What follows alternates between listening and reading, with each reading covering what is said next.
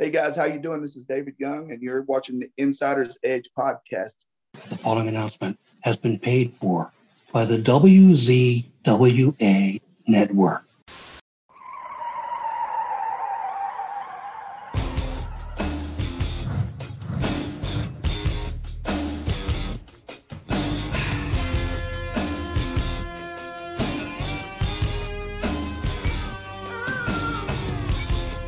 Ladies and gentlemen, welcome to the Insider's Edge podcast here on the WZWA Network. I'm your host with the most on the West Coast, California in Fury. It is great to be with you all once again.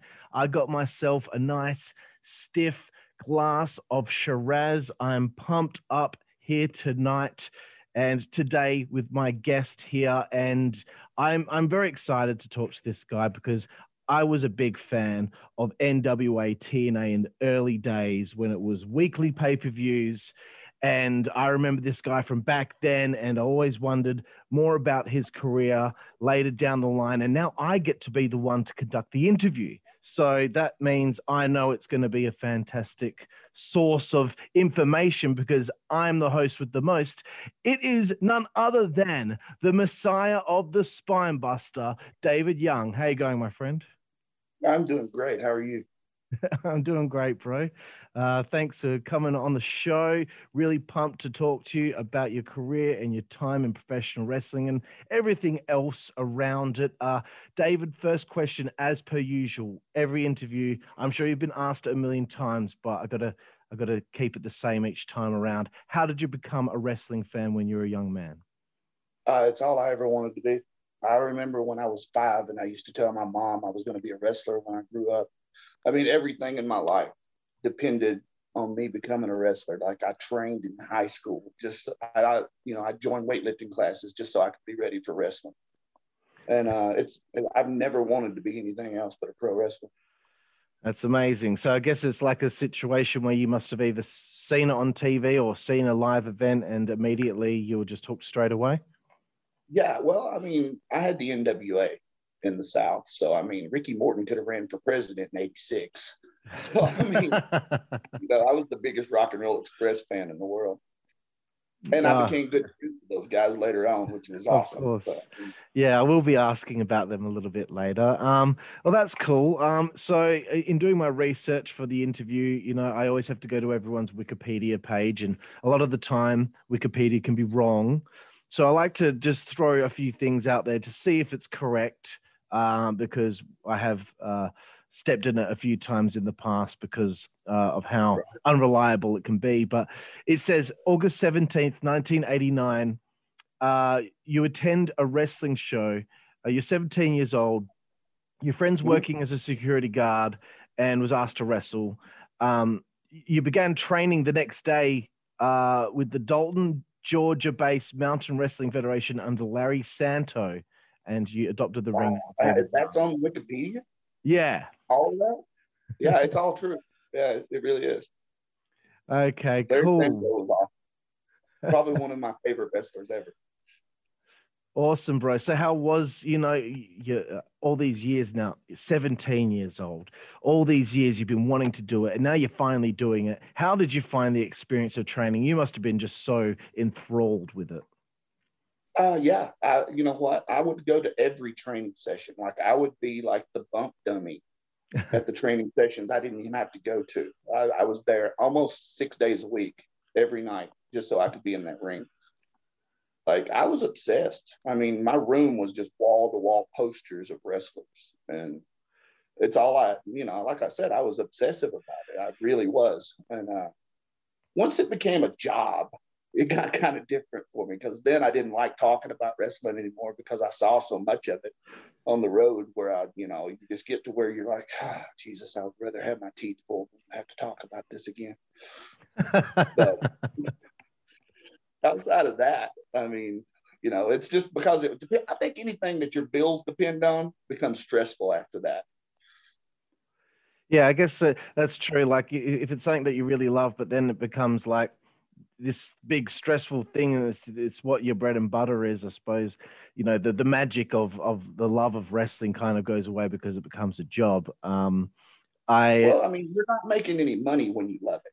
I mean, that's the thing about it is like I was in the business 13 years before I started making money. You know, TNA didn't come along until I was 13 years deep in the business. I mean, BG James used to argue with me that I was older than him because I'd been around longer than he had. So, I mean, he was constantly like, no, when I was a kid, I used to watch you. I was like, I was a kid.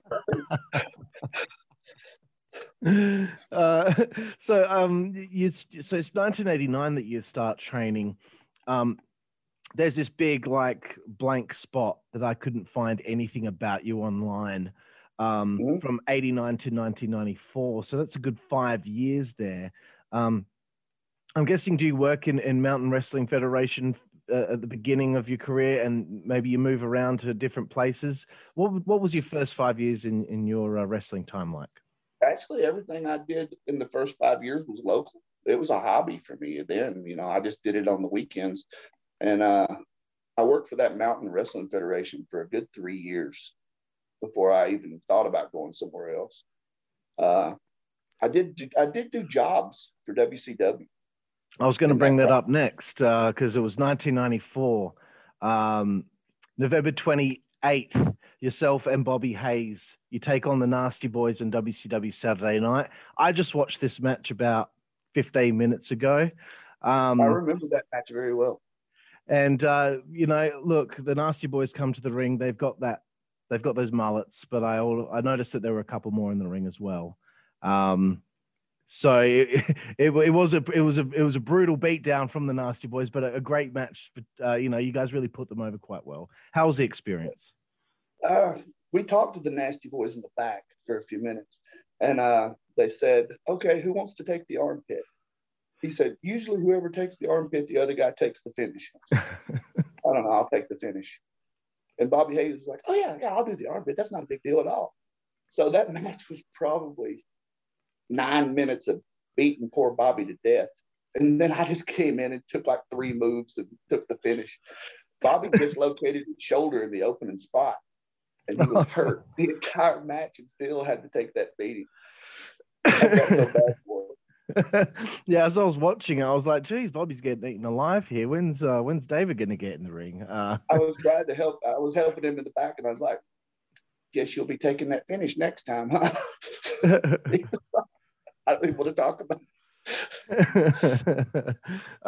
Also on the 7th of December, you take on Alex Wright in Atlanta, again on Saturday night. What was Alex like to work with then?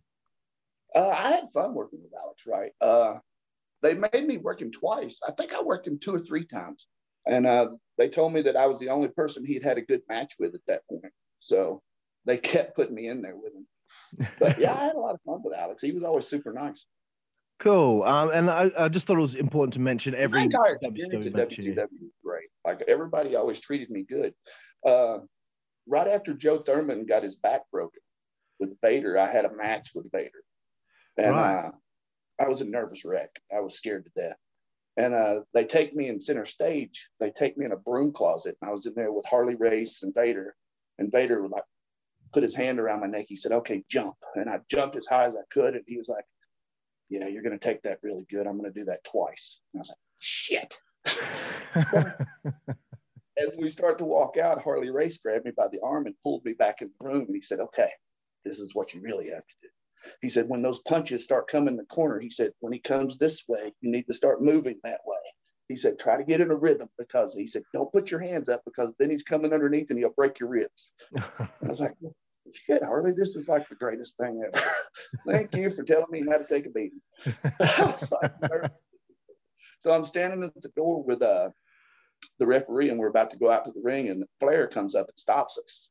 And he takes Leon into the back room, and they start arguing. I could see him do this little mirror glass that was in the window. And I was like, damn it, Flair, he's already going to piss. You're going to piss him off, and this is going to be even worse. And they come out, and Vader took off his headgear, and he said, all right, kid, good match. And I was like, oh, shit, I was really looking forward to that. And he just started laughing, slapped me inside the head, and walked away. Apparently, he told somebody he had a migraine earlier that day, and Jody was afraid he would hurt me. So Jody canceled the match, and I never worked as a babyface again.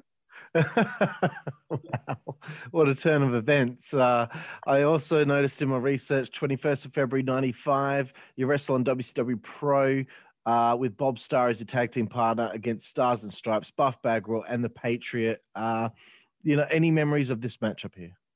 I do. Bob Starr blew his knee out in the opening spot, and I had to do the entire match by myself. Wonderful. Well, guys seem to get hurt a lot when I was out there for some reason. And the 22nd of February on Saturday night, you wrestle Johnny B. Bad. He beats you with the punch to the face. Great little match there. What was it like working with Mark Mero? Very nice. Very good guy. I didn't ever have... Jim Duggan was probably my favorite person I ever wrestled in WCW. And when I walked up to talk to Duggan, he said, I'll talk to you right before the match. So before the match, he comes walking up and he said, yeah, I'm just going to job you. And I was like, oh, shit, that's pretty much what they're paying me to do. He goes, well, at least you have a good attitude about it. And I mean, that was pretty much the way the match went. You just went out there and did a song and dance for 2 or 3 minutes and then ran around the ring. But he was always a night off. I enjoyed working with him. Right, that's awesome, man. So, I mean, this is like an early stage of your career. You're 5 years in. You're getting to do this stuff with WCW. Are you hopeful that this leads to you, sticking around for a long period of time? Do they give you feedback on, if they're going to keep you around, and sign you to a contract, or was this really just a few shots here and there? I never really thought I would get signed with those guys, but I mean, it was a good payday at the time. But Jody Hamilton, there was a long stint we did, and Jody Hamilton took all of the jobbers and had us line up outside of his office. And some guys, he would tell them, basically, he just took us in there to have a talk with us to tell us if we had a chance at the wrestling business or not. And everything he said to me was very positive. Like, he told me, you have a really good chance of making it in this business. He said, you need to work out, you need to stay in the gym, keep training. But, I mean, it was all just really positive. So, I mean, just with that alone, I always knew there was a chance that I could do something in the business. Awesome, bro. It's always good to get that feedback, especially from a legend such as Jody. Yeah. National Championship Wrestling is a place that you go to, which ends up becoming NWA Wildside.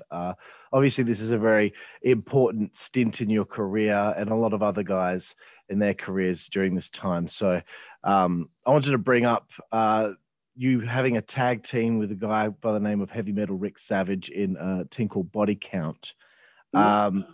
So you form this team with him as it grew into NWA Wildside.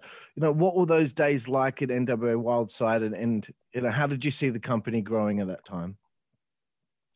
It was NCW back then too, and it was actually in North Carolina, and we were in a college bar. And the crowd is like an ECW type crowd. Like, they were so close to literally people's elbows were on the side of the ring. So, I mean, the fans were so close, you couldn't talk in the ring. You literally had to just get in there and do things.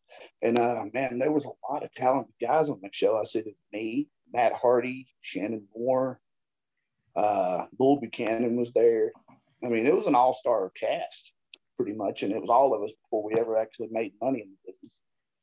Jeff Hardy was always a big standout. Him and Shannon Moore had some amazing matches back in those days when he was doing the Will-O-the-Wisp character.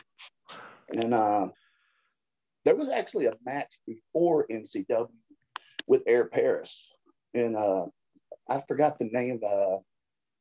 I did North Georgia Wrestling, or North Georgia Championship Wrestling. Yep. And I did TV for Sammy Kent in Rome, Georgia, way before I ever got to go to Wildside. And me and Bobby Hayes were a tag team there. And then I had to have knee surgery. So I was out for a good 7 to 8 months. And I came back. And that's when the Air Paris matches started. And I had a match with Paris. Like, have you ever thought about one of those matches where there was moves, but everything meant something? And like, it was the first time I ever really got it, where I knew how to manipulate the crowd and psychologically make them think and feel instead of making them watch moves. And guys don't really do that anymore.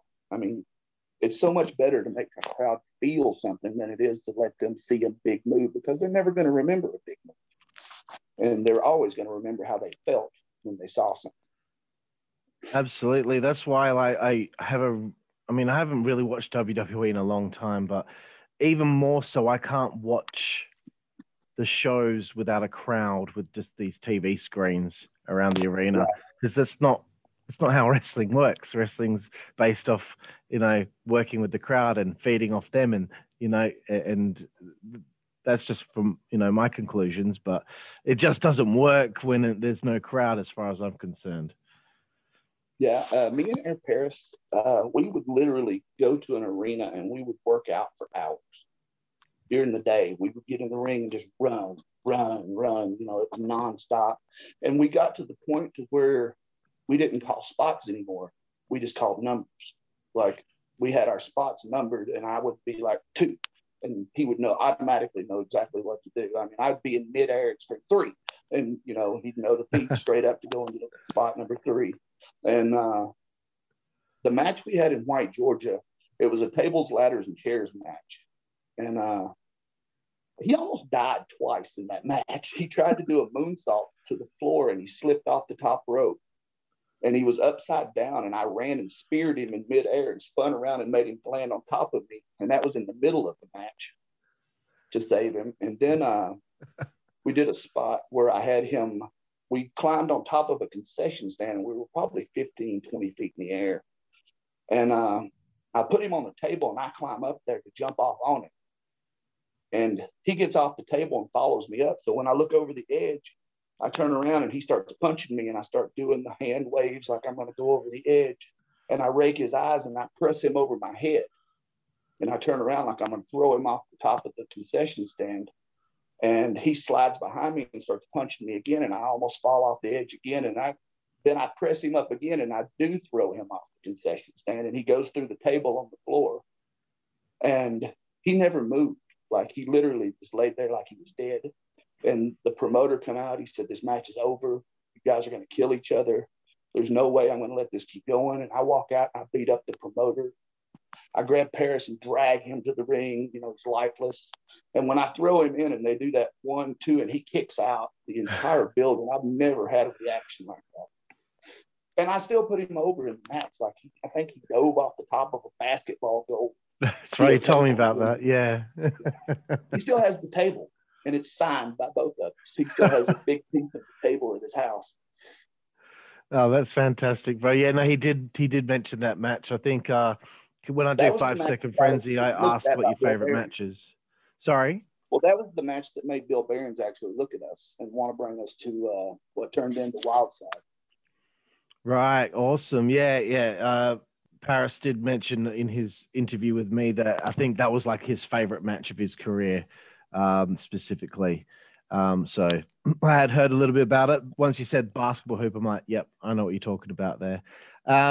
So you become, I guess, a tag team specialist during this time period. Because I'm lazy and I just wanted to do half.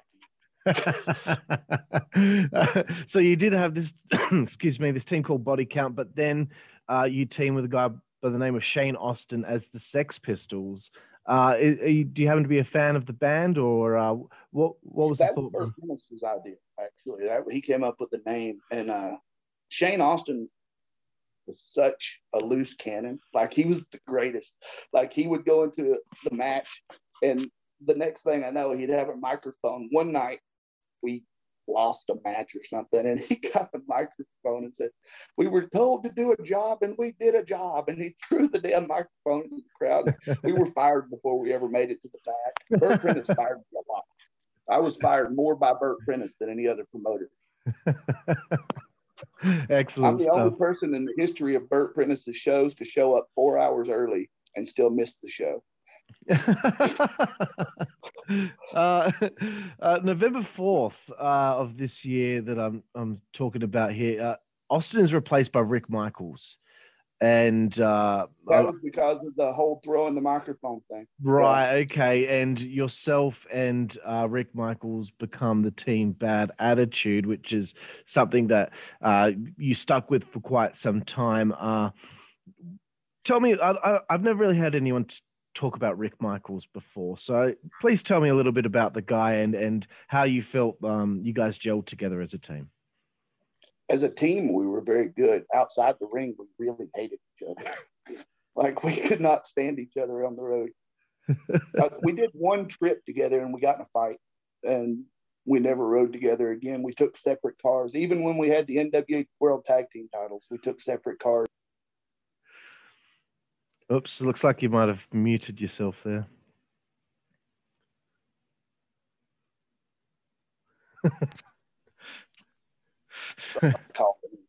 Oh, no worries, bro. Yeah, why is that? What was there a personality clash? It was personality. I mean, we get along great now. I mean, we really do. But there was years of tension there before we would show up, we would just go out and do the job, and we just part ways. That's crazy. Why did you guys stick together for so long if there was such a butting of heads? Yeah, Bill Behrens loved the team, and plus he put the World Tag Team titles on us. So I mean, we were only supposed to have the World Tag Team belts like maybe 3 months, and we wound up holding them for almost a year. And we actually won them 2 times during that. We lost them and won them back twice. So I mean, I actually didn't have a lot of doors open up for me until the NWA World Tag Team titles came along. And then once I started going from NWA promotion to NWA promotion, that's when the promoters actually got to know me and knew I could work. And, you know, my bookings went through the roof with the NWA World Tag Team titles. Right, that's cool. I will bring that up in a minute, but there was one thing that I did want to bring up because I thought it was important. The NWA Wildside Tag Team titles. You guys win the belts, and February 19th, you're defeated by the Rock and Roll Express for the championships. That must have been, for you, having been such a big fan, to have the opportunity to work with them. Please tell me a little bit about your experience working with those guys. I love those guys, and I'd worked them before that. Like, I'd been on the road and worked in Tennessee and places like that with Ricky and Robert. And Rick had known Ricky and Robert for years. We were in the back, and we were calling the match, and Rick said, "Yeah, David's going to hit you with the spine buster." And Ricky goes, "I'm not taking the spine buster." And he goes, "I'll give you $50 extra." And he goes, "Anyway, after you hit me with the spine buster."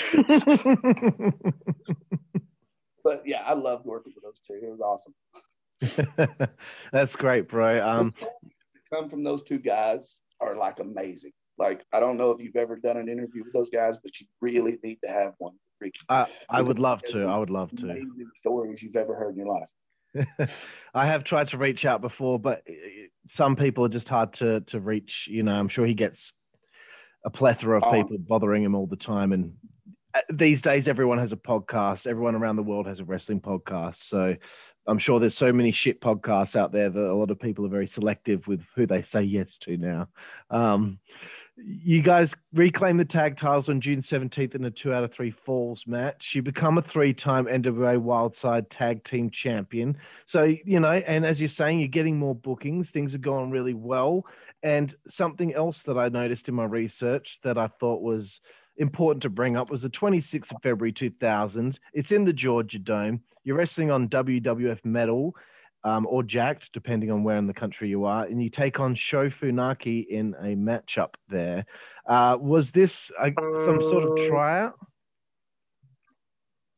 Yeah, I remember that match well. And, like, I was always shocked every time I went to the WWE because of how much they gave me, because I was so used to that WCW mentality where you'd go out there and they would just, you know, butcher you the entire time you were out there. But Funaki was amazing. Like, he took the spine buster, he took all kinds of things from me.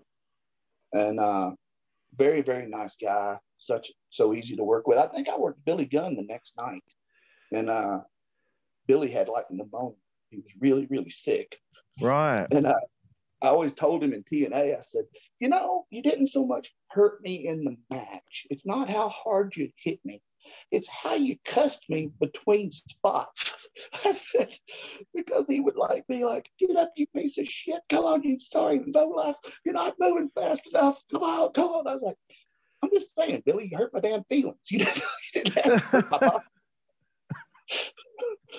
It's funny because you can't tell that he's doing that when you watch the match back. I watched it about. No, he was doing it too. It was great. That's fantastic. So did you get any feedback from them at the time? I know this is an interesting period of time because, you know, WCW and ECW, they go under very soon after this. And it must have been interesting for a lot of you guys in, you know, the territories that you're working in, you know, at Wildside, etc. You all probably want to get a contract with a bigger company. You'll want to go to a WCW or a WWF. And now the options. Wildside was actually a developmental for WCW for a while too. Of course. So I mean, I think we lost the tag belts, the NWA World Tag Titles, to David Flair and Danny Fakir. Right. At one point. So that's right. Yeah, that's why Paris and Styles went to WCW. Yeah. Yeah. Me and AJ had a lot of matches too. I had a long stint with AJ. I don't know if it was before WCW or after, but I know me and AJ a long distance for the Wildside heavyweight title. Yeah, no, it did seem like before and after that time period, you guys certainly worked with one another quite a bit. And there was one thing I wanted to bring up, which is December 22nd, 2001. AJ Styles ends up pinning Rick Michaels to win the Wildside heavyweight title. It leads to a three-way dance on March 23rd at Hardcore Hell 2002. And you take the win, you become the heavyweight champion. You know, you've been working in this company for quite some time at this point. It must have meant a lot to you at that point to, you know, be given this opportunity to, you know, be the man of the company. Yeah, well, that was another one of those matches that stands out to me. And especially, I still watch the music video every now and then on YouTube. But like that match was crazy just for the fact that when we walked to the back, all of the guys stood up and gave us a standing ovation. And when they did, all three of us started crying. Like it was that emotional of a match for all three of us. And even during the match, like when AJ slid in the ring, gave me the belt, he grabbed me and hugged me. He said, listen to those guys. He said, listen to them. They're screaming for you. And I don't know. That match just meant a lot to me. Like it was just probably one of the best matches in my career. Both of the best matches in my career have been with AJ, and we had one in Ring of Honor with me, and both of them were three-way matches, as a matter of fact. The one in Ring of Honor was me, AJ, and Adam Jacobs.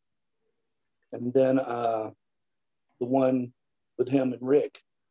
I mean, you know, AJ is amazing. I mean, Alan is every bit as good a person outside that ring as he is a performer inside that ring. And he's very giving. You know, he's not afraid to go out there and make a star out of somebody. And I was lucky that he could make a broom look like it knows what it's doing. But a lot of that stuff is just me staying loose and just going with whatever he did. Yeah, no, I don't know if he's ever had a bad match. Eventually, you become a two-time champion there. You hold the belt until the 22nd of September 2002, where you lose the belt to Iceberg. I had heard Iceberg's name for a long time. I don't know anything about him. So here's the opportunity for someone to tell the world a little bit about a guy by the name of Iceberg. Maybe one of the greatest big men that I've ever stepped in the ring with. I love him. Like, oh, I'm sorry. That's all right, bro. Here we go. Sorry. That's all right, dude. Iceberg was one of those guys that was surprising on how agile he was. Like, I spine busted him, and he was almost 500 pounds. And I was the first person to ever pin Iceberg. And I think it was in the cage match they had for Hardcore Hell. where I spine busted him off the top rope inside the cage. Right. And but Berg, I think we took years off of each other's lives. We beat each other mercy. There was no mercy every time we got in the ring with each other. And I would lose gallons of blood every time I got in there because Jeff G. Bailey was like satanic, and he really got off on everybody bleeding. And me and Berg, like, I've literally had matches where every time my heart beat, blood would squirt out of my forehead. Oh my God. Crazy stuff, bro. I wanted to ask you at this point, what does your time in NWA Wildside mean to you? Everything. I don't think Bill Behrens, without Bill, I would have never done anything pro wrestling. I would have never gone anywhere. There's actually some really good stories because Bill was instrumental in not so much giving me things, but putting me in situations where I could grab the ball and take off running. I was working in Tampa, Florida a lot for Ron Neiman, and Bill was setting that up. We were doing an interpromotional thing with those guys, and me and AJ would drive down there. And we were asked to do, we did like Tampa on a Friday night, and then we had to be in Nashville on Saturday night. So we literally did the match in Tampa, or did our matches, got in the car, and drove straight to Nashville. And on the way, right before we get there, AJ said, "Listen, man, there's this thing going on." It was the Tojo Yamamoto Memorial Show. And he said, "Jerry Jarrett's coming to this place, and he wants to take a look at me for a show called TNA. It's going to be a really big deal." And that's the first I'd ever heard of it. I had no idea about TNA. I didn't know anything about it.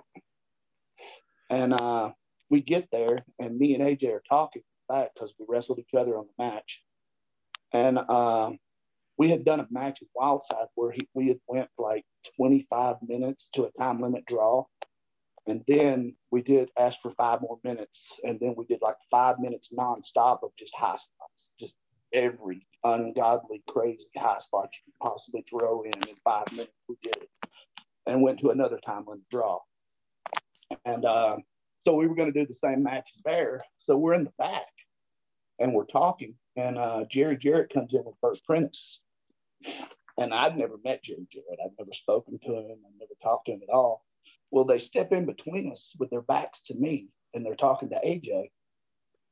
And Bert turns around and he says, "David, would you do me a favor?" And I said, "What's that?" He said, "Could you go get Chris Harris?"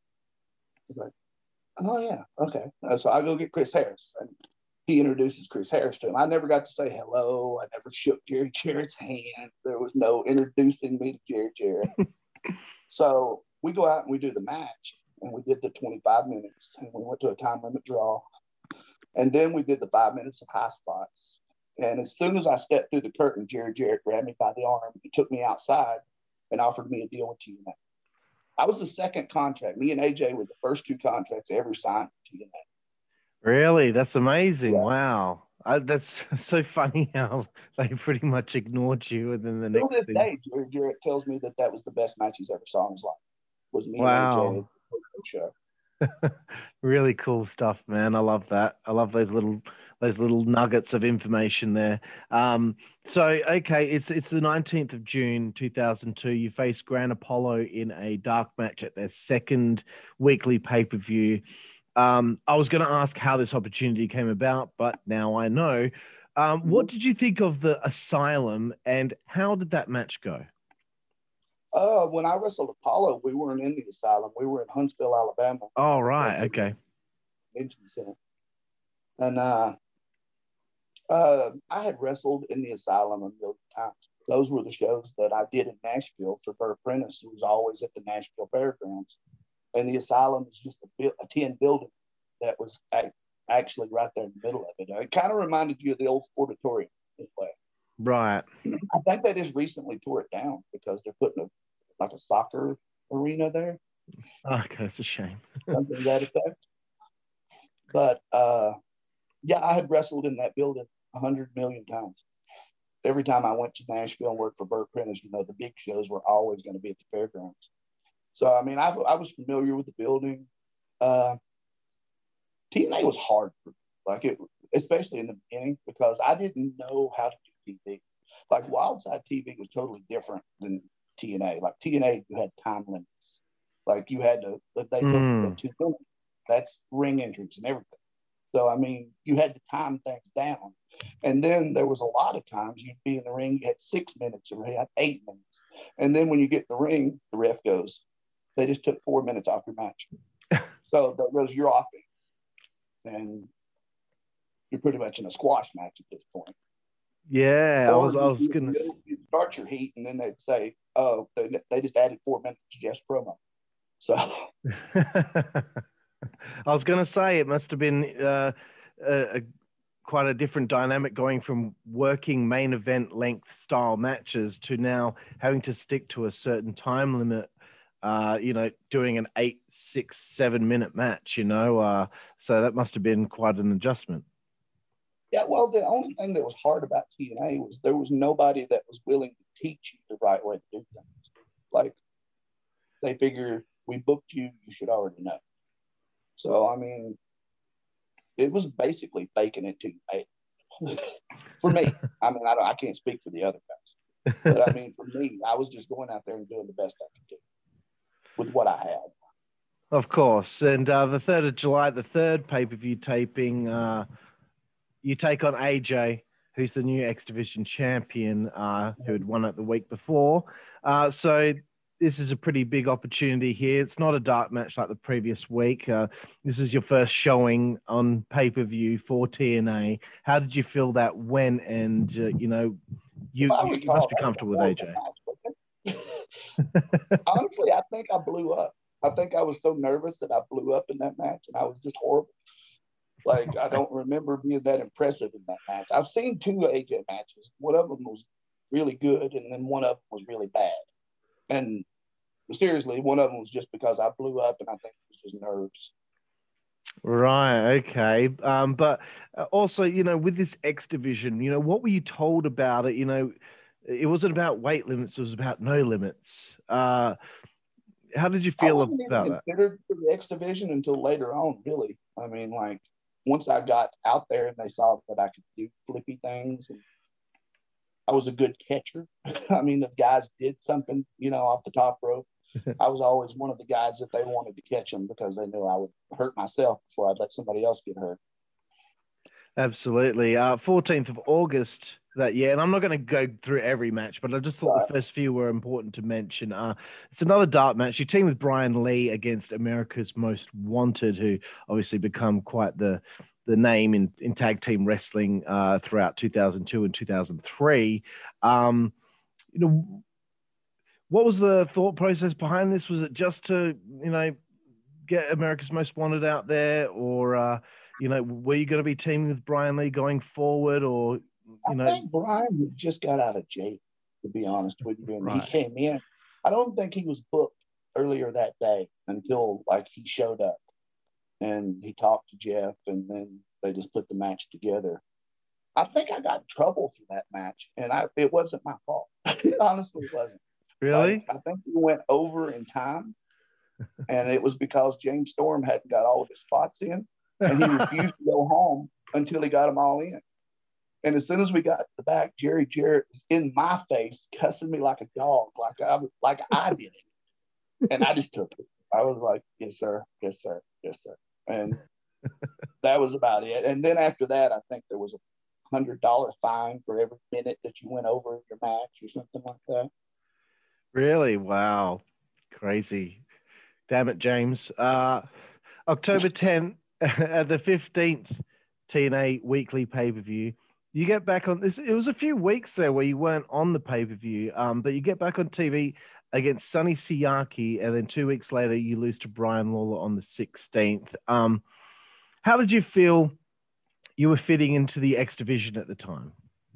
I'll be honest with you. The reason I wasn't on TV for a few weeks is because I showed up and somebody handed me a kayfabe sheet. You remember those old kayfabe sheets you get that tell you about behind the scenes things? Yeah. And it literally said David Young released from TNA. And that's how I found out that I'd been released that day. So I was off TV for 4 or 5 weeks. And then they brought me back. And I don't remember exactly why they brought me back, but they did. I think it was because the contract I had signed still had like 6 dates left on it or something like that. But I really loved working Sonny Siaki. He was another one of those guys that always made me feel like he brought out the best in me every time I got in the ring with him. Yeah, I was always a massive fan of his. Yeah, what was that? Sorry? I could have done so much more with him. He was just stubborn. Like, he wanted more than they were willing to give, and he wasn't going to settle for that. But he could have been a really big star. I agree, 100%. So what was the backstage scene like in early, NWA TNA? Was it an exciting atmosphere? Was there a camaraderie? Was everyone thinking, we're going to definitely make this at least a viable number 2 promotion in the US? They were putting a nail in a coffin every single week. I mean, every week we'd show up and they'd be telling us, yeah, this will probably be the last show for you guys and blah, blah, blah. And, I mean, when we first started, like, they were always having money problems. Like, I think they started with like $250,000 of Jeff's money. And after that, they started looking for sponsors. And I think that's how they wound up meeting Dixie, because I think she was like a producer or something like that. I don't know exactly what Dixie did, but I mean, for TNA at the time. And I didn't even know Dixie until after she had done, invested in the company. Fair enough. Along the way, as you sift through 2003, you work a bit with the likes of Johnny Swinger, Mexico's Most Wanted, Sonny Siaki, more so, The Amazing Red, a few others. But what I wanted to get to was on the 64th TNA Weekly pay-per-view, you join with Simon Diamond and Glenn Gilberti to help them retain the tag team titles. And you're getting the chance now to finally be a part of an angle in TNA with the group, the New York Connection. So you must have been excited. Okay, now something's finally happening. You end up working a match with the Sandman, of all people. What was it like working with Sandman? And tell me a little bit about, your excitement at the time to be doing an angle now in TNA. Actually, both of those things happened by accident. It was another one of those situations. Jeff never liked it. Jeff was never a fan of my work. Really? Jerry Jarrett thought I was great, but for that reason, I think Jeff didn't like it. Just because Jerry did like it. So, I mean, it was just damned if you do, damned if you don't. But Jeff knew I could work, and he knew he could get a good match out of me with somebody. But as far as like somebody he would want to push, I was never that guy for Jeff. The thing with Simon and Glenn Gilberti, Johnny Swinger's appendix burst, and he had to have surgery. And I was the only guy there. I actually just came to the pay-per-view, and I was the only one there. And they let me go out and defend the titles with him, and that worked into the thing with Glenn with the losing streak. And Dutch came up with the losing streaks. Now, Dutch Mantell fought for me a lot. Dutch fought for me when there was nothing to fight for. And Dutch was amazing. Dutch taught me a lot. Dutch was one of those guys where he actually thought I got it because I didn't have an ego. I don't give a shit if the referee pins me with an eye rake. I mean, if it makes sense, I think the referee did pin me. Mike Posey pinned me. Mike Posey, yeah. But we came up with the losing streak, and I came up with being afraid of clowns with Gilberti. And the reason I came up with that is because I knew Insane Clown Posse was coming in, and I knew everybody was going to be watching that match, but nobody wanted to wrestle. Like, all the other guys were like, I don't know. I was like, we'll do it. I'm afraid of clowns. As soon as I said afraid of clowns, Dutch is like, oh, that'll be awesome. It can be a great thing to that. So, I mean, yeah, Dutch came up with the losing streak, which was some of the best stuff I did, and I made a lot of money on the road with that. The thing about TNA is you never made a lot of money at TNA. You actually made more or less what you would have made working at McDonald's. It was, thank God, promoters and other people like that watched the show, and they were marks for it, so they paid us good money to actually come work for them. So, I mean, we stayed on the road 6 days a week doing indies, and then we just go do our TVs to keep the indies going. Yeah, you wouldn't want to go a couple minutes over your time allotment because you might not end up getting any money at all. Yeah, there were some guys that were making that low, actually. I mean, honestly, I think when I started, because they never changed my contract, I was making a lot more money than some of the other guys were.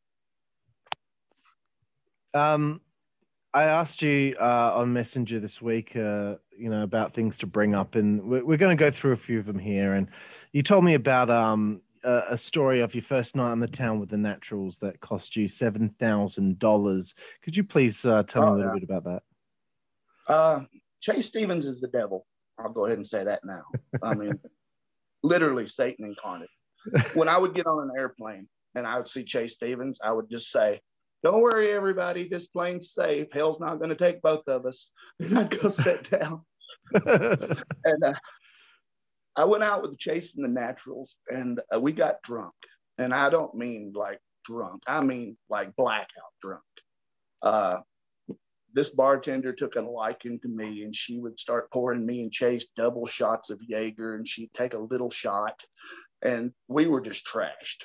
And when we left the bar, I was too drunk to walk, so Chase let me drive.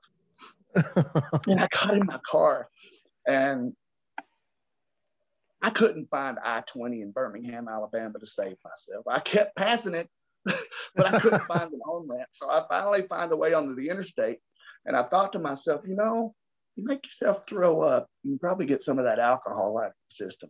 Well, that's a horrible idea, because that just makes you throw up more. Over.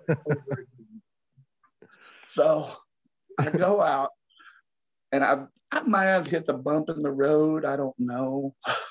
I wake up, and I'm in my truck, and I raise the seat up, and I'm in a parking lot of a hotel. And I said, well, shit, I had great intentions anyway. And I start the truck, and I go to put it in reverse, and I look at the side mirror, and there's not one. I was like, oh, God. I got out, and my truck is demolished. I mean, it was brand new. There was not a speck of paint on the hood. I mean, it was destroyed. And I called the insurance company. I was like, I've had an accident. And they said, what happened? And I said, let me call you back. So I hang up, and I backtrack down the interstate, and I come back up. And apparently I had drove through about 1.5 miles of construction barrels flipping over my truck the whole way, because they were just scattered all over the interstate. And Chase Stevens is to thank for that. Yeah, just one night out with the Natural, $7,000 in damages. You also mentioned something called the Samoa Joe hockey punching incident. What's that all about? Oh, God, that almost got me fired, too. There was a lot of reasons I almost got fired at TNA, and that might have been one of the worst ones. Johnny Storm brought this game from England, and it was called hockey punching. And the whole goal in hockey punching was to walk up and just barely tap somebody in the jaw without them knowing it's coming. And you had to do it when they least expected it. Well, for some reason, and I don't remember who did it first or where everything went to hell, but me and Joe decided that we should punch each other in the face as hard as we possibly could when the least expected it. Like I punched him while he was peeing at the time, because the hands were full. So one night, this story goes, it's kind of long, but that's fine. One night I was coming back from the ale house, which was across the street from the hotel. And I had like 4 or 5 people. They were coming back to my room, and we were going to have drinks there. And I get a text from Christopher Daniels, and it said, Joe is asleep. I texted him back. I was like, leave your door open. So I bring all of these people with me for witnesses. And we get there, and the door's cracked. So I open the door, and I go tiptoeing in. And I see this big mound of covers. And the next thing I know, Joe jumps out of the bathroom, and he punches me in the face, and I bounce off the TV, and I bounce off the bed, and my face goes into the carpet, and my ass is sticking up in the air. And Daniels is videotaping the whole thing from the other side of the room at night vision. It was just a horrible situation. There was nothing flattering about this for me. And everybody's laughing at me. Like 3 weeks later, I was in a gym, and Al Snow came in. And I'd never met Al Snow in my life. And he gets beside me, and he's like, David Young. He's like, Al Snow. He said, so I was in England last week watching a video of you getting punched in the face. And I was like, fuck, damn it. That's fantastic. So I went to Scott D'Amore, and I said, listen, nobody watches the local show we do here in Tampa. let me wrestle Joe in a singles match. I said, let me wrestle Joe in a singles match. I'm going to hide beside the ramp, and I'm going to jump up and punch him in the face as hard as I can as he's coming down the ramp without him knowing. Now, this sounds fucking brilliant while I'm telling the story, but no, this is a horrible idea.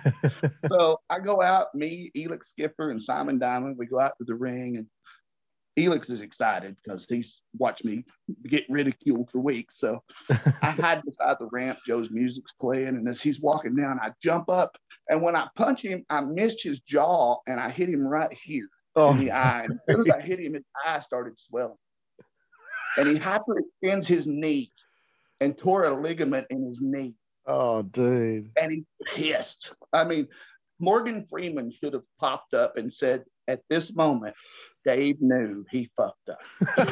Because Joe's tried to get to me, and Elix and Simon are hitting Joe on the floor, beating him up. And Joe's just trying to fight through them to get to me. And he gets to me and he starts punching me. And I roll into the ring. And as I come up on my knees, he comes running and he kicks me in the chest as hard as he can. And he hits the ropes and he kicks me in the chest again. And I do a little backflip and come up at the corner. And he ran in and he hit forearm me in the face as hard as he could. And when he hit me in the face, I started laughing. And I said, "Are you done, Joe?" I was like, "I punched you on national television. There's nothing you're going to do that's going to make this go away." And he stopped for a second. He just goes, "Okay, I'm playing now." And that was it. That was it. That was the extent of it. Now, when I got to the back, all hell broke loose, of course, because I had crippled Joe and he had to go to the hospital. And I almost got fired for that. And if DeMore hadn't stepped up and actually took the blame for that, I literally would have been gone that day. That's amazing. That's so into hockey punching, by the way. There was never another hockey punching incident after that. Brilliant, bro. Love it. You also promised me that you're going to tell me some drunken Air Paris stories. Is there anything you can share? Oh, God, there's so many. Air Paris used to be a wart on the cock of pro wrestling. Oh, my God. To be the great guy that he is now is so much better than what he used to be. I used to have to babysit him everywhere we went. There was one night, God, I hope his kids never see this. We went to this house, and we went to these girls' house, and we were drunk, and Paris was really drunk. He was really drunk when I found him. And I don't even know how I found him. I think I literally just went to somebody's house and he was there, and then I was just stuck with him for the rest of the trip. And we get in there and the girls go to bed and he's like, "Oh, wait a minute. They're not going to be with us?" I'm like, "No, we're just going to spend the night." And he goes, "Well, fuck that." He said, "I'm stealing their food." And he goes and starts pulling all of their damn canned goods out of the cabinet, throwing it in trash bags. And I'm fighting him, trying to get him out of the kitchen. He goes, "Well, I'm taking the TV." And he goes and unhooks their TV and starts out the door with it. And we had to fight him to get the TV back in. And we get him in the truck and he's throwing beer bottles at their house, cussing them. So we never got to stay there again, ever. Oh, we stopped at the Waffle House to try to sober him up. And this guy and girl are arguing on the other side of the bar, of the Waffle House. And the girl starts crying and she gets up and starts walking out. And as she's walking by, Frank's like, "Hey, girl, hey, don't cry. Come and sit with me. I won't make you cry." And she goes out the door, and then the guy gets up. He starts walking towards us, and he's a small guy, and he's wearing a spandex shirt. Frank's like, "You ought to try to grow some arms for that shirt, pussy." Oh, gosh. When he says that, Lance Dreamer's like, "Please, Frank, don't do this, man. Please, don't do this." He goes, "What's he going to do? Dave's here." There were so many times Frank would walk all the way across the bar to say, "Did you hear what that guy over there said about us?" I said, "Us? Why? How's it us?" He used to start fights and disappear all the time. He was the worst for it. One night we were at this place called Corpsewood up in North Georgia mountains. And we were just in the back of my truck drinking beer one night, 3:00 in the morning for no reason, in the middle of the mountains. And I was talking to somebody on my phone, and just out of the blue, Frank goes, "See you, bitch." And he backflipped out of the back of my truck and landed face and stomach first in the gravel. I laughed so hard. And he's laying on the ground, and all I could hear him say was, "Oh, God, my liver. I get up, I have to help him up, put him in the truck, and take him home because he's hurt so bad. So 2 or 3 weeks go by, and we're there with another friend. And I'm telling him the ignorance that he did when he did the backflip out of the truck. And while I'm telling the story, he goes, "See you, bitch." And he did exactly the same thing again and landed exactly the same way. And this time he's laying on the ground and he's going, "I'm hurt. I'm really hurt this time." It was the best thing I've ever watched in my entire life. Oh, bro, He my used face to be hurts. nonstop entertainment. My face hurts from smiling. That's fantastic, bro. Thank you for sharing all that. Okay, so you had alluded to being afraid of clowns. There was a 6-man tag match. I had the chance to interview one Too Tough Tony, who teamed with ICP on this very night. And I'm not sure if you're aware, maybe you are aware, but Tony hits a move on Kid Cash in this match. And the move is he's got Cash's legs across his shoulders, like he's going to do an Alabama slam. But then he tucks Cash's head between his legs and kind of sits down. And when he did that, he shat himself. I'm not sure if you're aware that happened, but... No, I had no clue. Well, after the match, apparently Kid Cash said to him, "Man, you smell like shit." I've never heard this story. Oh, really? It was the highlight of the interview. Like the first time I ever met him, he came running down the ramp, and when I turned around, he hits me in the face harder than anybody's ever hit me in my entire life. And as soon as he hit me, I was like, "Oh, well, fuck this." And I started hitting him the same way. And apparently he enjoys shit like that, because that's all we ever did from that day forward, is just punch each other as hard as we possibly could.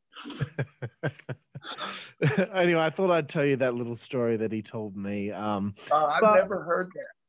He's a great guy, though. I really liked working with him. It was just like a real fight every time I went out there. It was like we really did hit each other, and it really did hurt. Absolutely. And honestly, great guy. And everyone out there, my interview with Too Tough Tony, you can find it on our YouTube. Okay. So also I wanted to ask, how did you feel working with the clowns? Violent J, Shaggy 2 Dope. I don't think they're as bad as people say that they are. No, they love wrestling. Good, actually. Like, I didn't have a bad match with them ever. Like, every match I had with them, I enjoyed. Yeah. I wish we could have done more. Like, I think that we could have done so much more with that entire gimmick. And I don't know what TNA did to make them mad, because they were practical. I think they even worked for free. I mean, you know, and we were getting all, for some reason, Dixie didn't like the Juggalos. She didn't like them coming in and taking over the building. And, right. I mean, and that, I think, was an issue. And then I think that they had planned a party or something, and they didn't book them on the show that night for some reason. And after that, they just never came back. Right. Well, I don't know any shame. Details. I'm just going by hearsay and, you know, what everybody told me. Yeah, I just think it's important for me to say to everyone out there watching this that I don't think the Insane Clown Posse are that bad. I think they're pretty awesome, actually. And I think they just get a bad, you know, rap just Their because... promos were excellent, too. They did some of the best promos. Yeah, they were awesome, man. And I think just everyone needs to stop being so precious about things. It's okay that they're also hip-hop artists and that they also wrestle. They love wrestling probably more than anybody. Let's be honest, there's wrestling. Everybody's something else now. Nobody's actually a wrestler anymore. Everybody's like something, you know. You have a gimmick that is nowhere near wrestler.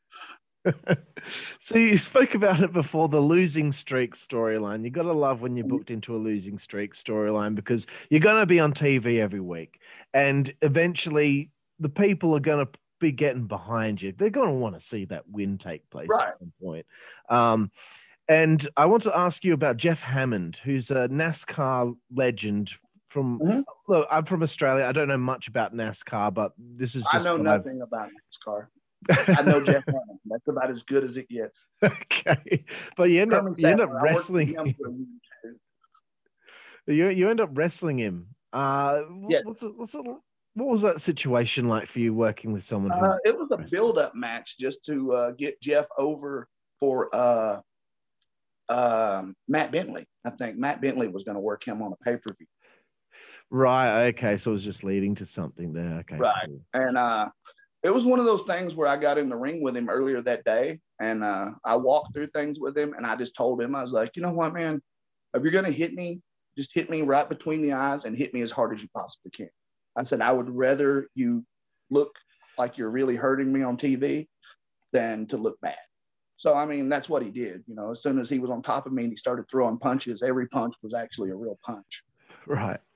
Best way to go about it. Oh, I mean, on TV, I mean, hell, anybody can hit you hard. You get so used to it, you don't even think about it anymore. Yeah. So I know at some stage TNA turned into a 6-sided ring from the 4. Mm-hmm. How did you feel adapting to the 6-sided ring? I know a lot of guys kind of had a hard time adapting to it. Yeah, it was different just because the corners were like kind of angled out. So it was hard to jump into a corner and do a spot. It was actually easier to jump in the middle of a rope than it was to jump in a corner. But I liked it. I felt like I had to cut the ring in half. It was a lot like working in a WWE ring, because, I mean, that's exactly the way I would work in a WWE ring, is I would cut the ring in half and run half of the ring instead of having to do an entire lap all the way back and forth. So you just work from the middle and work your way out to the ropes from the middle instead of actually, you know, pushing somebody all the way into the ropes and shooting them off. Right. Interesting. I never really looked at it or thought about it that way. That's interesting. Yeah. So the Diamonds in the Rough, Simon Diamond and Primetime Elix Skipper, you guys are put together here. It's a cool little team that's going on there. And I'm starting to see a theme here. You work with ICP now. You're working with White Sox catcher AJ Pierzynski. So it happens again. You know, you seem to you've worked with a NASCAR guy as well. So now again, a guy from outside is coming in. You're working that angle there, which leads to the base brawl at Turning Point 2006 on December 11th. I enjoyed that base brawl match. Actually, I had a really good time with it. Yeah, I watched it earlier tonight. You know, good to see Dale Torborg back out there after a few years from, you know, being in WCW. But yeah, great guy. And you got to have Bobby the Brain Heenan on commentary for one of your matches. That's pretty special. Yeah, he was great too. That base brawl match was all Simon Diamond. I mean, because Pat is like an encyclopedia of baseball. So, I mean, he knew everything there was to know about AJ Pierzynski and everywhere he'd ever been and everything he'd ever done. So, I mean, Pat was just perfect to do the promos for that. The entire Diamonds in the Rough was all Pat's idea. Like, they weren't doing anything with me and they weren't doing anything with Elix. So Pat came up with the idea to put us together and put us with him.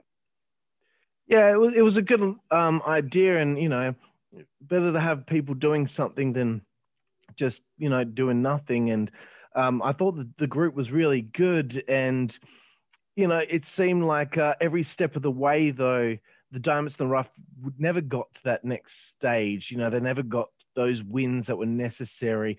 But as you said earlier, you don't care about wins and losses. There was a lot of politics involved right. with all of that. So that Jeff again. Like, they were going to give us a title shot. And this was actually when I asked for my release, and they released us both, me and Elix, at the same time. But Hermie Sadler had started running his own shows, and he was doing all the TNA house shows at the time. And we were going to get a title shot, and we had actually just beat Daniels and AJ in a tag match where they were the number one contenders, and we beat them, so we were going to get a shot at the tag belts. So the day we were going to do the tag match, I come in, I look at the board, and we're not wrestling the tag champs. We're wrestling Shark Boy and Chase Stevens. Andy Douglas had been fired that day for some reason. And it was Shark Boy and Chase Stevens, which had never been a tag team ever, and we were losing. So I was like, what fresh hell is this? So I go walking out. Like, at that point, TNA had gotten to the point to where I'd be walking through the airport with my bag, and it would feel like I was going to the dentist. You know, Right. it was just miserable every time I had to go do TV because I knew there was going to be some kind of political bullshit that I'd have to jump hoops through. And I'm a horrible politician. I'm a worse politician than I am an actor. And I have a great Sting story for acting too while I'm thinking about it. But nonetheless, I go find Simon Diamond. He was the agent on the match. And I said, so what's going on? And he goes, I need you to go get Elix. We need to talk. So I go get Elix, and he pulls us off by ourselves to a corner. And he said, you're both going to get pinned same time by Shark Boy's finish. And I was like, no, fuck that. I said, we're not doing it. I said, go tell Jeff, I'll take the pin. There's no way I'm letting Dean pin us both. And he said, no. He said, I was told to tell you specifically, David, that if you don't like your new finishes in this company, maybe you should tell Elix to stop asking Jeff for a raise. What the fuck? So after that, I called Hermie, and Hermie Sadler told us that if we would ask for our release, that he would give us a year of work every week for a year. And I went and asked for my release, and Hermie was a man of his word. He gave us every week for a year, and he paid us exactly what we made at TNA. So, I mean, that was why we left TNA, and I never went back after that. Right. Just seems crazy to me that Jeff just didn't like you for some reason. You seem like a very nice man, so I don't understand what the deal is. I don't know. Like I said, I'm a horrible politician, so. So you did just mention something about Sting and acting. Did you want to elaborate on that? They did a movie on Sting, and it was a religious movie. Yeah. And one day I was coming into the asylum. I had my bag. And as I'm walking through, Terry Taylor grabs me and says, come with me now. And I still had my bag. And he pushes me in this room, and I'm in front of a green screen. I'm just looking around, and there's 4 people sitting at a table. And one of them, and I still have my bag. And one of them says, could you say, I'll get the car? And I said, okay, I'll get the, and they said, next.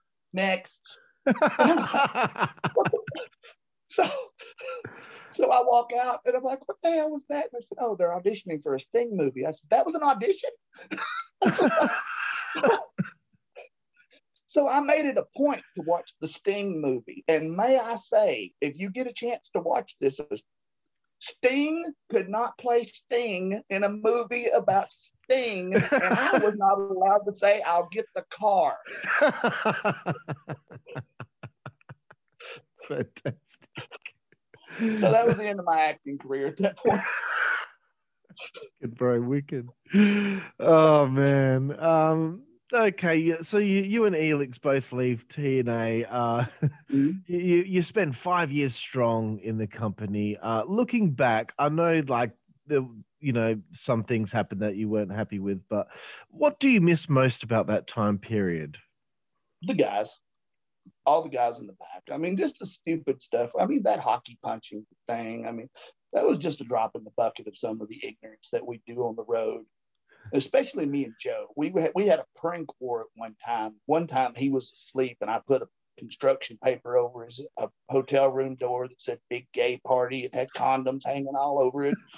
I mean, there was always something going on. One time he hid my bag and left a pasty note, and I went all the way through 12 floors of the hotel, and each pasty note led to another pasty note. And my bag was just hanging by a rope outside the window and shit like that. I mean, there was always something like that going on. That's cool, man. From 2004 to 2008, you worked with a company that's initially known as Georgia Championship Wrestling and eventually is known as Great Championship Wrestling. That's another 4-year stint. Please tell me a little bit about, your time at that company. This rich family started that show, and they were paying all of us really well. And Columbus, Georgia, I don't know if you know a lot about it, but it's a different world. It's literally a world outside of the Southeast. Like Columbus is just kind of off by itself, and it's just a little town, a big, there's a military base there. So, I mean, there's just people starve for entertainment. So, I mean, it's always been a really good drawing town. the most fun I've ever had in wrestling was there. Like, they did really cool stuff with us. They made me like the leader of a group called Bad Company. I don't know if you've ever heard of a wrestler called Jerry Oates. I've heard the name. Yeah, they were really big back in the Georgia Championship Wrestling days, back in the earlier days in the 80s. And Jerry was the booker, and Jerry just made me a star. Like, you know, as soon as I went in there, I was just top heel. And me and Eric Watts had maybe one of the best angles I've ever done in my entire life. And I don't know if a lot of people know this, but Eric Watts is amazing. Like, he has the greatest mind for business of anybody I've ever met. Like, he would let me just beat him senseless every single week. And like, the two biggest drawing shows that they ever had was we did a War Games where it was Team Dusty against Team Blanchard. And that drew huge. But me against Eric in the cage actually outdrew that when I lost the belt to Eric. And we went like a good 5 months of me just beating him down every single week. And then it was just amazing. Like, it was everything I wanted a wrestling angle to be. Oh, that's awesome, man. I had the opportunity to interview Eric a few months ago now, and the interview's still not out yet, but it's coming soon, ladies and gentlemen. And Eric is just a fantastic person. Really enjoyed talking. One of my favorite people I've ever been in the ring with. Awesome, bro. That's great to hear. Another person whose name I wanted to bring up, we haven't got too many questions left here, David, but Bull Buchanan. I haven't had the chance to really talk to anyone about Bull Buchanan. It seemed like you worked with him quite a lot over the years. I just wanted to know, you know. Yeah, I've known him since he started. Right. Cool. Yeah, we worked in North Georgia Championship Wrestling on TV. My very first TV match there was against him. And they were going to give me a push. And apparently the night before, they put him out there with a guy they wanted to job out, and he didn't. He just gave the guy some spots. So they told him in the back, they were like, listen, you're a big guy. We kind of really want to push you hard. We don't need you giving these job guys spots. So the next night they put him out there with me, and automatically he assumed he was in there with the job guy. We were actually supposed to have a legitimate match, and he beat me like a dog. Oh, God, he beat me. And like, the harder I would fight to try to get something in, the harder he would hit me, try to make me not do it.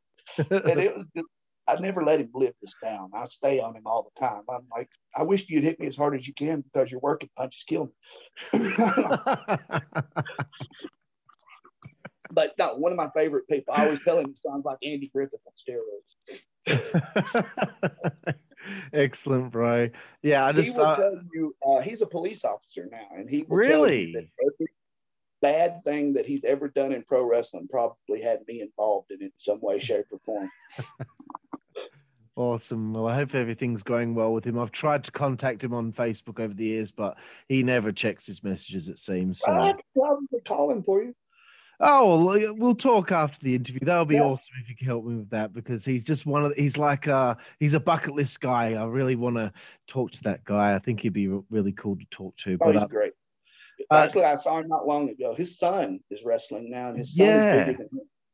Awesome. Yeah, that's like another reason why I wanted to interview him, because I wanted the opportunity to learn about his son and hopefully promote him as well. Yeah, Ben is amazing. Cool. Yeah, 10th of April 2010. I just want to bring this up because I brought it up when I interviewed one Frank Paris, but he teams with Kevin Nash.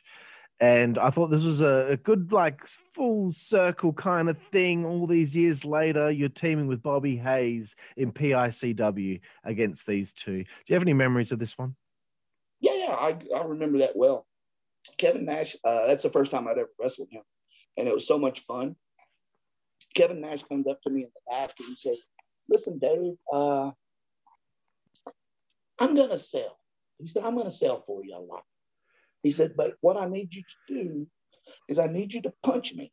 And when you punch me, I'm going to drop down to one knee. Now, when I drop down to one knee, I need you to hit me again, and then I'll take a bump because I'm not falling 7 feet. So he did not want to take a bump from standing on his feet, but he would take a bump from his knees. But yeah, he was a lot of fun to wrestle. I mean, and he actually, like, he would actually be in the corner and we'd do a spot and he would be like, "Oh my God, I love that." So it was a lot of fun. That's cool, man. So again, keeping in the theme with Ed Paris, our good friend, 9th of July, 2016, you beat him in a loser leaves wrestling match. Horrible match. I was so out of shape, and so was he, and neither one of us should have been in a wrestling ring at the time. Frank gets these ideas, and I, like, literally now I tell people, I said, if you see me in a wrestling match, please help, because I'm in a fight. I said, don't make me get out there and take it. I said, I would shatter like glass if I took a bump right now. And Frank gets these ideas. He literally will call me sometimes. He's like, come up with this idea. I think we need to work one more match. I'm like, no, it's a horrible idea before you even bring it up. I don't even want to hear it. And then he'll go through 6 weeks of telling me what we're going to do, and I'll fight it every step of the way. And then the day of the show, there I am, like an idiot. Brilliant. He kind of had the same sentiments in his interview. So in my research, this is what I've read. If it's wrong, let me know. But 28th of December 2019, at a show called Anarchy December to Remember, apparently you wrestled a guy by the name of Adrian Hawkins. Is that true? And was this your last match? It was. And the reason it was my last match is because, once again, I was just so out of shape and I shouldn't have been in the ring. Like, my knee is like bone on bone, and I just can't go like I used to. And I don't want to be that guy that's one of the old guys just sitting in the dressing room and people feel sorry for him. You know, I would rather just watch the shows from afar. I don't go to wrestling shows very much anymore. I do like to go visit the guys and hang out from the back, but I could care less about being in the ring.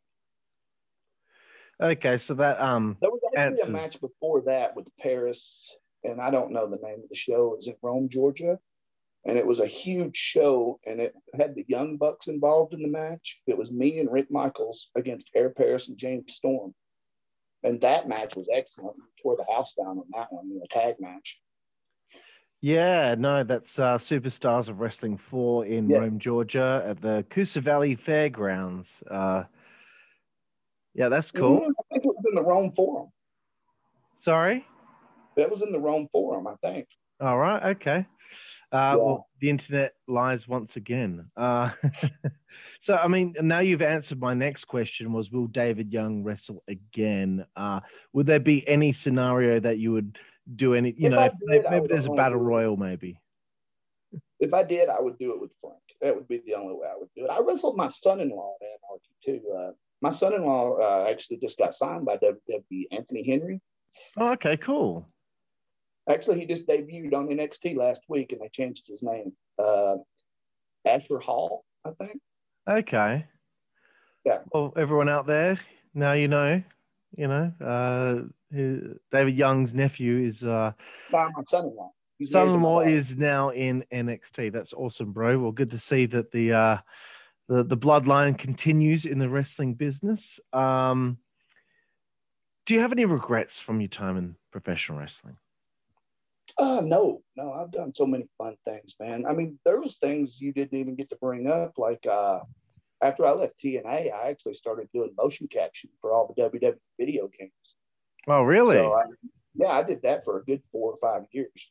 And it was me, Chase Stevens, Mike Taylor, Mike Mondo, Bull Buchanan, Tracy Taylor. Man, I did a lot of the WWE video games. Really? What was that experience like doing that? I got hurt more doing that than I ever did wrestling, because, I mean, you have to do every single move. Like, you're wearing the sensor suit, but, I mean, they have a full-scale ring, and they have, like, it took us a while. Like, when we first got there, we just didn't care. We were actually getting there doing full bumps, and we didn't know that we could actually put a mat down and fall on that and shit like that. I mean, you could throw pads down and not have to actually land on the ring. Of course, yeah. So we beat each other to death the first couple of years. But after that, I mean, it was a fun job. It was so much fun. Like, we would literally do scaffold stuff, and we had to put up like the Hell in the Cell stuff, we had scaffolding. We actually had to do bumps off of that onto pads on the floor. Really? That is insane. Yeah, they need you. Like if somebody gets power bombed off the top of the cage, I really had to power bomb Mike Mondo off the top of the cage. Oh my God. And it was off of a scaffold onto the concrete with just a mat to catch him. Yeah. And yeah, they need the motion as you fall. So, I mean, you have to actually do it. That is crazy. I interviewed Lash LaRue recently, and he did that stuff for WCW for WCW Mayhem, the video game in the late 90s, early 2000s. And he had a situation where he had to jump off the top rope to the outside through a table with no one on it. But he had to do that, but they wanted to pad underneath the table. So they had a lot of padding on there, but they had a lot of other junk that they put underneath the padding. And for some reason, someone thought it was smart to put a car door underneath all that. So when Lash lands, his two front teeth get knocked out because they hit the car door. Oh, that sucks. That's like my nightmare is anything to do with teeth hitting something. No, thank you. Those ECW days back when the show, I told you, like the place was like ECW. Yeah. These three teeth right here were shattered like glass. Like I got hit in the face with a chair. And as I was coming through the ropes, the guy just slung it and it just went beeline straight into my teeth. Oh, man, that sucks. So I had to get all the teeth capped. David Young, is there anything that you would like to plug at this stage? You know, do you have a Twitter? Do you have a social media thing going on? What's going on? Facebook is about the only thing I have, and I just go on there to make myself laugh.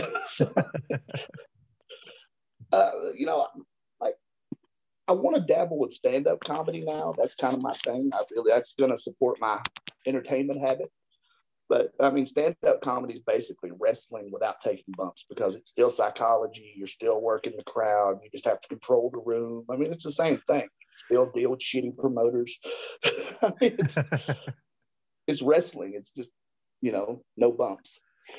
Absolutely, bro. And, everyone out there, keep your eye out. You never know. David Young might be at a comedy store near you. David, at this time, it's time to bring us into the segment known as 5-Second Frenzy. You have 5 seconds to answer each question. Even if you break the 5 seconds, it's okay. Most pro wrestlers take longer than 5 seconds to answer a question. So, I've interviewed nearly 70 people at this point now, so I'm well aware that it's okay. But anyway, David Young, who is your favorite wrestler? Chris Benoit. And I know that sounds bad, but I'm now, in the ring, one of the greatest wrestlers that's ever been.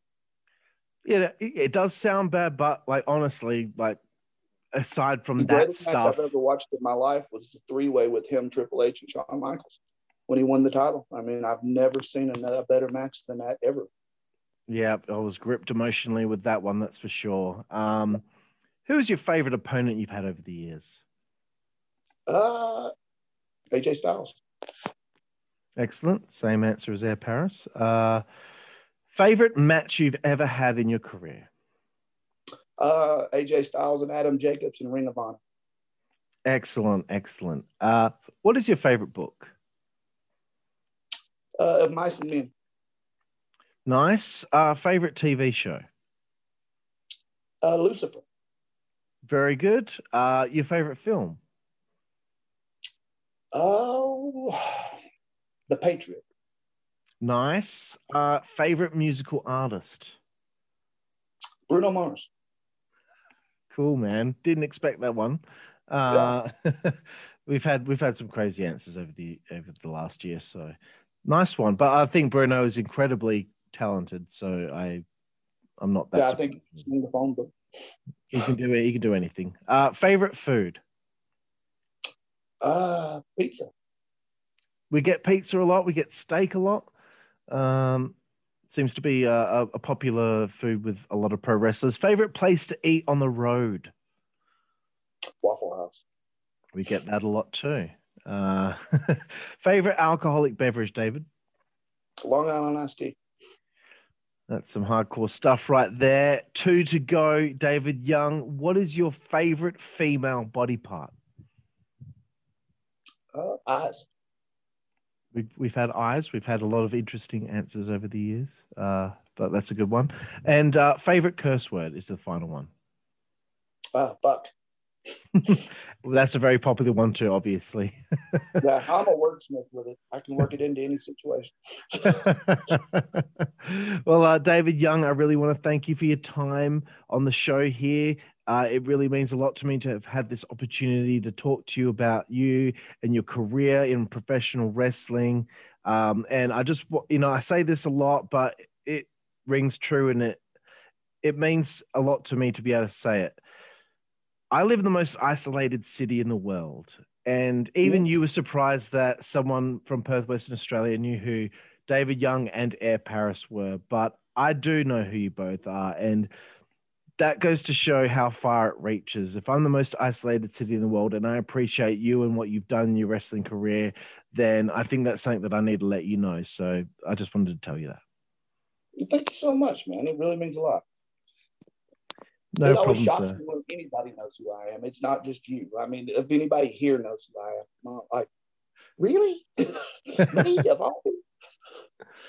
Well, bro, you're a hell of a wrestler and a hell of a spine buster, bro. Gotta say it. And again, I appreciate your time tonight, sir. And thank you again. No, thank you for having me. Thank you, David Young, and thank you everyone out there for watching the Insider's Edge podcast here on the WZWA Network. I'm your host with the most on the West Coast, California in Fury, and we will see you next time. Thank you.